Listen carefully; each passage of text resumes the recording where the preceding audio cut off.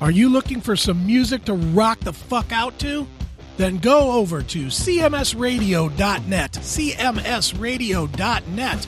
There's 3 stations there, one with the 24-hour classic metal show and 2 with streaming music, one of them being Uncontrolled Noise, the other being the Shock Waves Radio. So get over there today and rock out.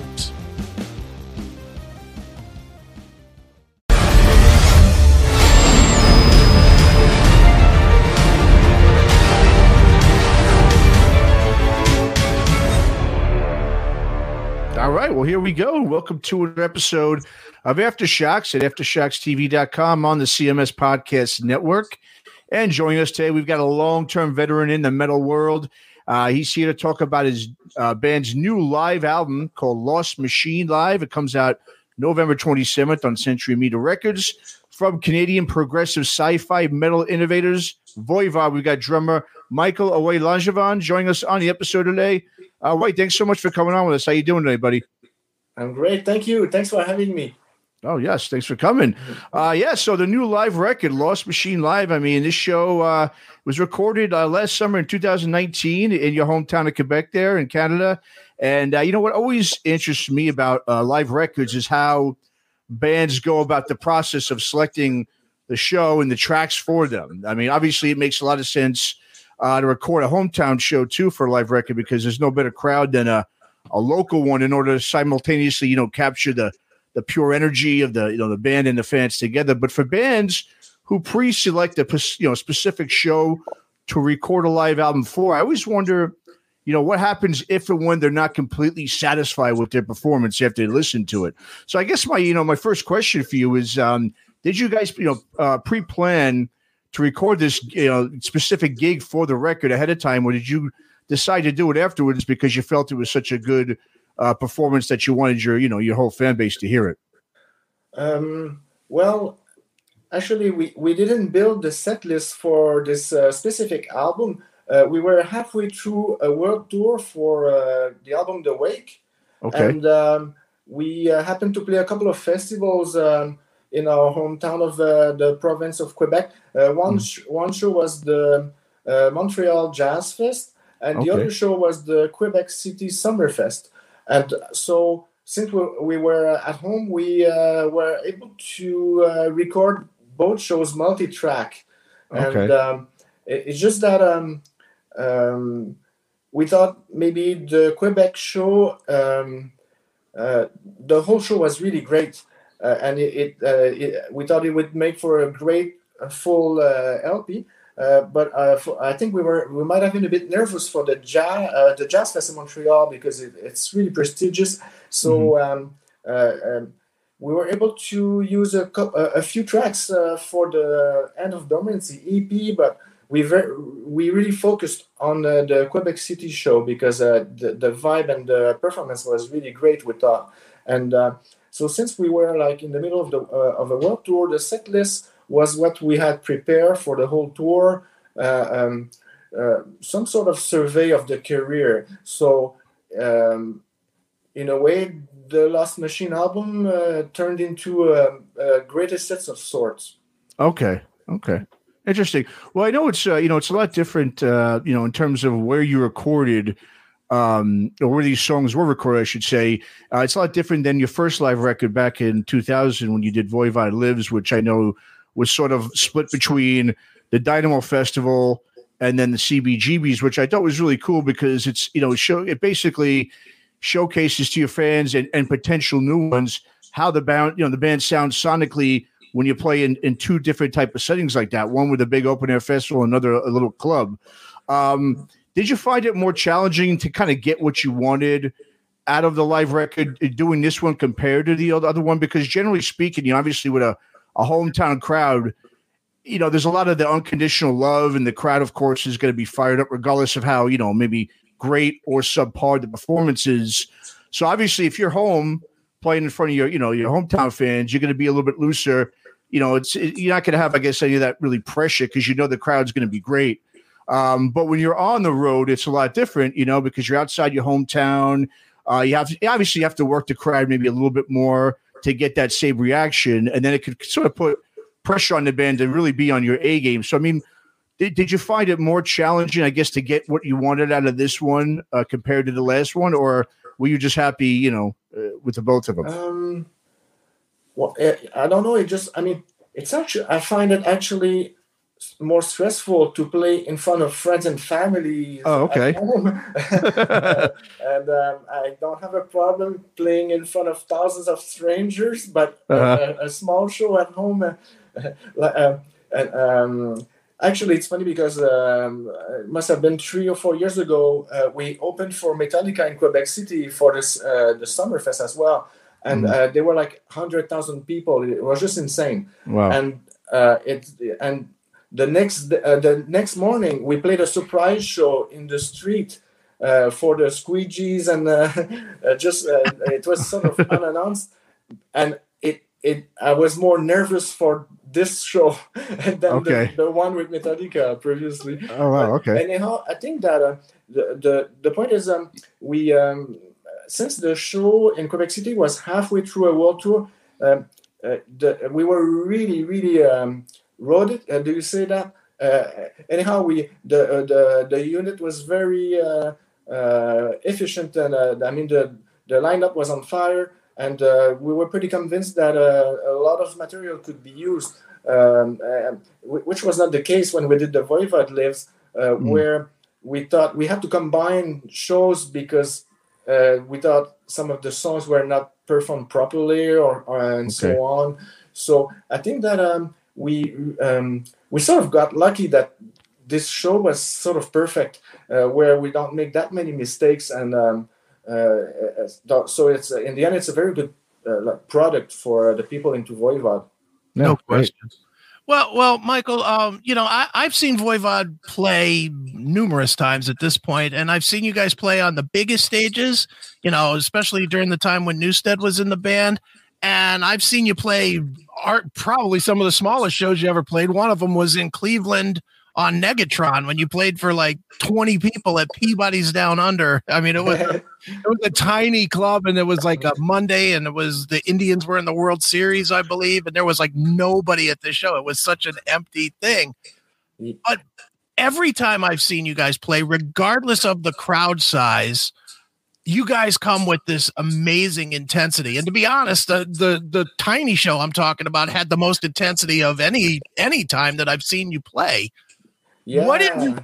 What is it with you guys that you bring such an intensity whenever you play a show to the show? Because that's got to be hard when you've played in front of 10,000, 20,000 people, then to play in front of 35 people or whatever and still be that intense. Yeah, it's I think it's just the love of playing music, and also it's really what keeps me going on. I've been in Voivod for 37 years. And what keeps me going is to go around the globe playing live music for old friends, new friends, and even when it happened that we had a bit of a lower profile in the mid-90s, we still love touring and playing music everywhere. So to me, of course. At times we have to question a bit, the fact that we were really underrated and all that. So we were told. But what can you do? When it's what you want to do, and it's what you know how to do. Well, in the end, perseverance really paid off. And now we're enjoying a lot of popularity. So good things can happen when you don't give up. Sure. And the underrated thing is a smart term for it.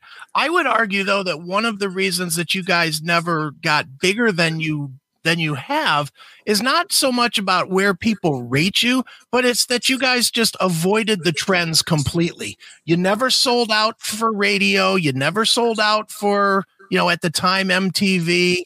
You guys always did everything your own way. And that's even true. It's true past the music. The music has always been distinctly Voivod. The artwork has always been distinctly Voivod. you guys never sold out. And I would argue that that's why you guys have been able to stay as long as you have, because you never allowed yourselves to be labeled as a trend jumping band. Yes, I mean, even when we went really far into the catchy metal territory with Introvert and Outer Limits, it was still a bit too weird for the mainstream. Right. So we were really writing the music that we wanted to play at that specific time all through our career. And sometimes it played against us because we were, sometimes it was totally out of sync with what was going on. But anyhow, and it's another thing that paid off in the end, because we, even though we switched styles, we always kept the Voivod signature in there as much as we could anyway. Sure. Definitely. Now, Michael, I want to talk about the video that you guys just released for Lost Machine. As much as it's a cool song, and as much as it's not some crazy, graphical thing, I love the overlays that you guys did in the video. It's just so distinctly Voivod that, that it really separates it from just about any other video that's out there today. So talk about that decision to spice things up with the graphics and really incorporate the whole Voivod feel to the video. Felipe, who did the Deaf documentary, he's working on a Voivod documentary, and we asked him to do videos for the singles of the upcoming album, and he's the one who mentioned that he would like to animate some artwork. So I scanned artwork I did on the road last year on the Wake tour. I do in every city we play. At the end of the day, I do one drawing or two to express my vision of the city, my vibe, and I scanned these pieces of artwork and it got animated for the video, and the result is very Voivodian. We're always lucky. The people who do our video, they always know the aesthetic, and sometimes it's reminiscent of what we used to do in the 80s, but with a total modern twist. So it's really great. Yeah. And speaking, of the video, Michael, the interesting thing about it is that the audio track and the video clip I read are from two different shows that were played during that same tour. So the audio track you hear on the video, right, is from a different show than what you're watching. Why did the band and the director and Felipe decide to go to do it that way instead of just using the actual, audio recording from the video clip? I mean, were you just not as, satisfied or content with that audio track from that actual video footage? Well, we thought, for the Jazz Fest in Montreal, we really wanted to document the whole show, mainly for the movie, for Felipe. Okay. So we had many people filming, and we also recorded the show multi-track, but we didn't document the Quebec City show visually. And we were really happy with the audio, but we didn't have the visuals. So I just thought, I asked Felipe if it'd be doable to match both medias together, and he did it, which is great. Okay. Yeah. Now, in terms of the documentary you just mentioned coming out, so did Felipe, did he come to you and want to do one on you guys? Because I thought that the Death documentary was fantastic. So I think that's a great choice to have somebody. He's great for doing a documentary for you guys. So how did that come about? Well, we back when it's like around the time of the Piggy's unfortunate passing in 2005, we Sam Dunn contacted us to do a movie, and so we started it. I think it was in early 2006, and but then Sam started to be very busy, and Felipe was working with Sam, and he ended up sending me a Deaf documentary, and I was really sold. So now he's finishing the movie up, and it's a long process. There is a lot of lot of archives for Voivod. Sure. Yeah, I'm sure. Yeah, absolutely.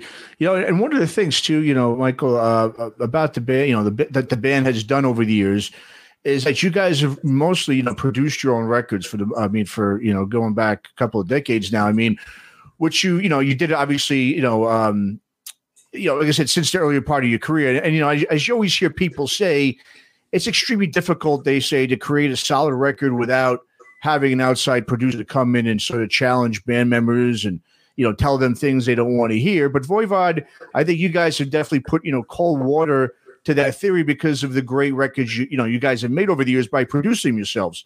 So for you guys, because the band is so unique, not only in your sound, but as well as, the lyrical content, and the concepts, at this point, would you even be able to work with an outside producer? Like say if a legendary guy like a Rick Rubin or, Colin Richardson or someone expressed interest, could you guys even do that? Because in my opinion, you guys are the only ones that know and can understand really what you're going for, because your sound and vision is so unique and complex that I think it would be such an arduous task for anybody, to come in and to try to tap into what you guys do. Well, it's just, we actually learned a lot from people who produced the album with us. It's just that over the years, we learned how to, we learned a recipe and we know how to do the process. And we're lucky that Chewy and Rocky have a childhood friend living outside of Montreal with a studio in the woods and tons of gear. He's a super great engineer. And he's a long-time Voivod fan. He knows what we want. And so we have a very, very good setup. But over the years, I had dreams of being produced by like Steve Albini. And so we had a great, amazing time with Terry Brown for the Angerat album. But right now, we found a way to achieve what we want to hear sonically by ourselves. But I must say that these days technology helps a lot, Sure. Back then, just to have weird effects, sometimes we had to cut tapes and reverse it. And Sure. Yeah. No question, man. Well, Michael, with the new release, it pretty much features, or doesn't completely, but it was built around touring for the Wake, which was one of the most critically well received albums you guys have ever done. It's a great record, but it was surprisingly well received. A lot of times the press just doesn't get you guys, so they just either ignore you guys or write bad things. This one really seemed to be universally liked. Yeah. Were you surprised by the reaction to the Wake, or at this point, do you guys even care? Well, we learned not to expect anything, right? But we worked a lot on it, so we knew that it was very like good vintage Voivod with a new twist in a way. But it's just that when it came out, we were starting a tour in Europe. So we were like in Romania and it came out. And as soon as the album came out, the clubs got really packed everywhere. Okay. And it was very instantaneous. All of a sudden, we had a very great buzz and we just surfed on it for almost 2 years. And so it just made the unanimity, and we ended up winning a Juno in Canada, and right. So which is a big deal for us. And so everybody loved it. The people into Voivod and the journalists and the label and everybody was really into it. So it's a good indication for us that we're following a good path with this proggy fusion trash thing, right? But Voivod being Voivod, the next album might not be the same. Yeah, the next one might be country jazz for all anybody knows. Nice. Well, Michael, as you're aware, as we're all aware, this pandemic has just killed the music industry. It's hurt, it's obviously hurt. Basically, any professional band that's out there has been hurt by it in some way, shape, or form. how has the pandemic affected you guys? And, what are you guys doing to kind of adjust to what's going on because of the pandemic? Well, we when we came back from right before the holidays last year, we came back from a Euro tour with Guar, and then we took a couple of weeks off, and then we started in January and February to write some music and put some recordings down and demos, and then in mid-March the lockdown happened here, and so everything stopped. So we thought, all right, what do we have to work on? So past November, before leaving on tour with War, we had filmed a video for the song "The End of Dormancy." So we thought, okay, let's work on some EP and a video, finish up the video, and then we also remember that we had the Quebec City show, so we thought, all right, let's mix that down and master it and release a live album before the end of the year, a full LP. And then we also sort of synced up with Logic Pro and a Dropbox folder online and kept writing the new album while socially distancing. And also touring so much for the wake, a lot of projects were put aside, and so we decided to finish up the movie with Felipe. And there is also a book in the works.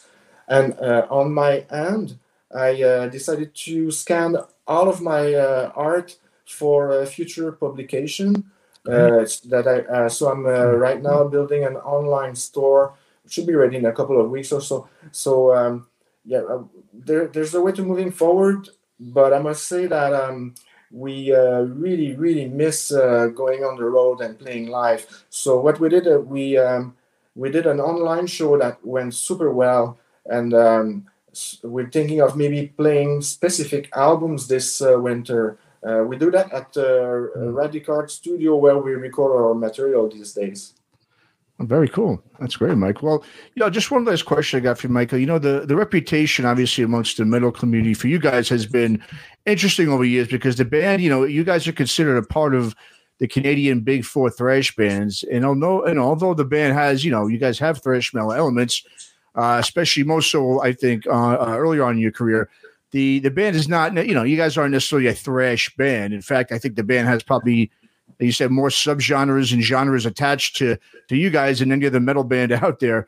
How difficult is it for a band like Voivod, who really doesn't sound like anyone else in the metal realms? How do you maintain an audience all these years when you really don't necessarily fit into a particular, genre or subgenre of metal?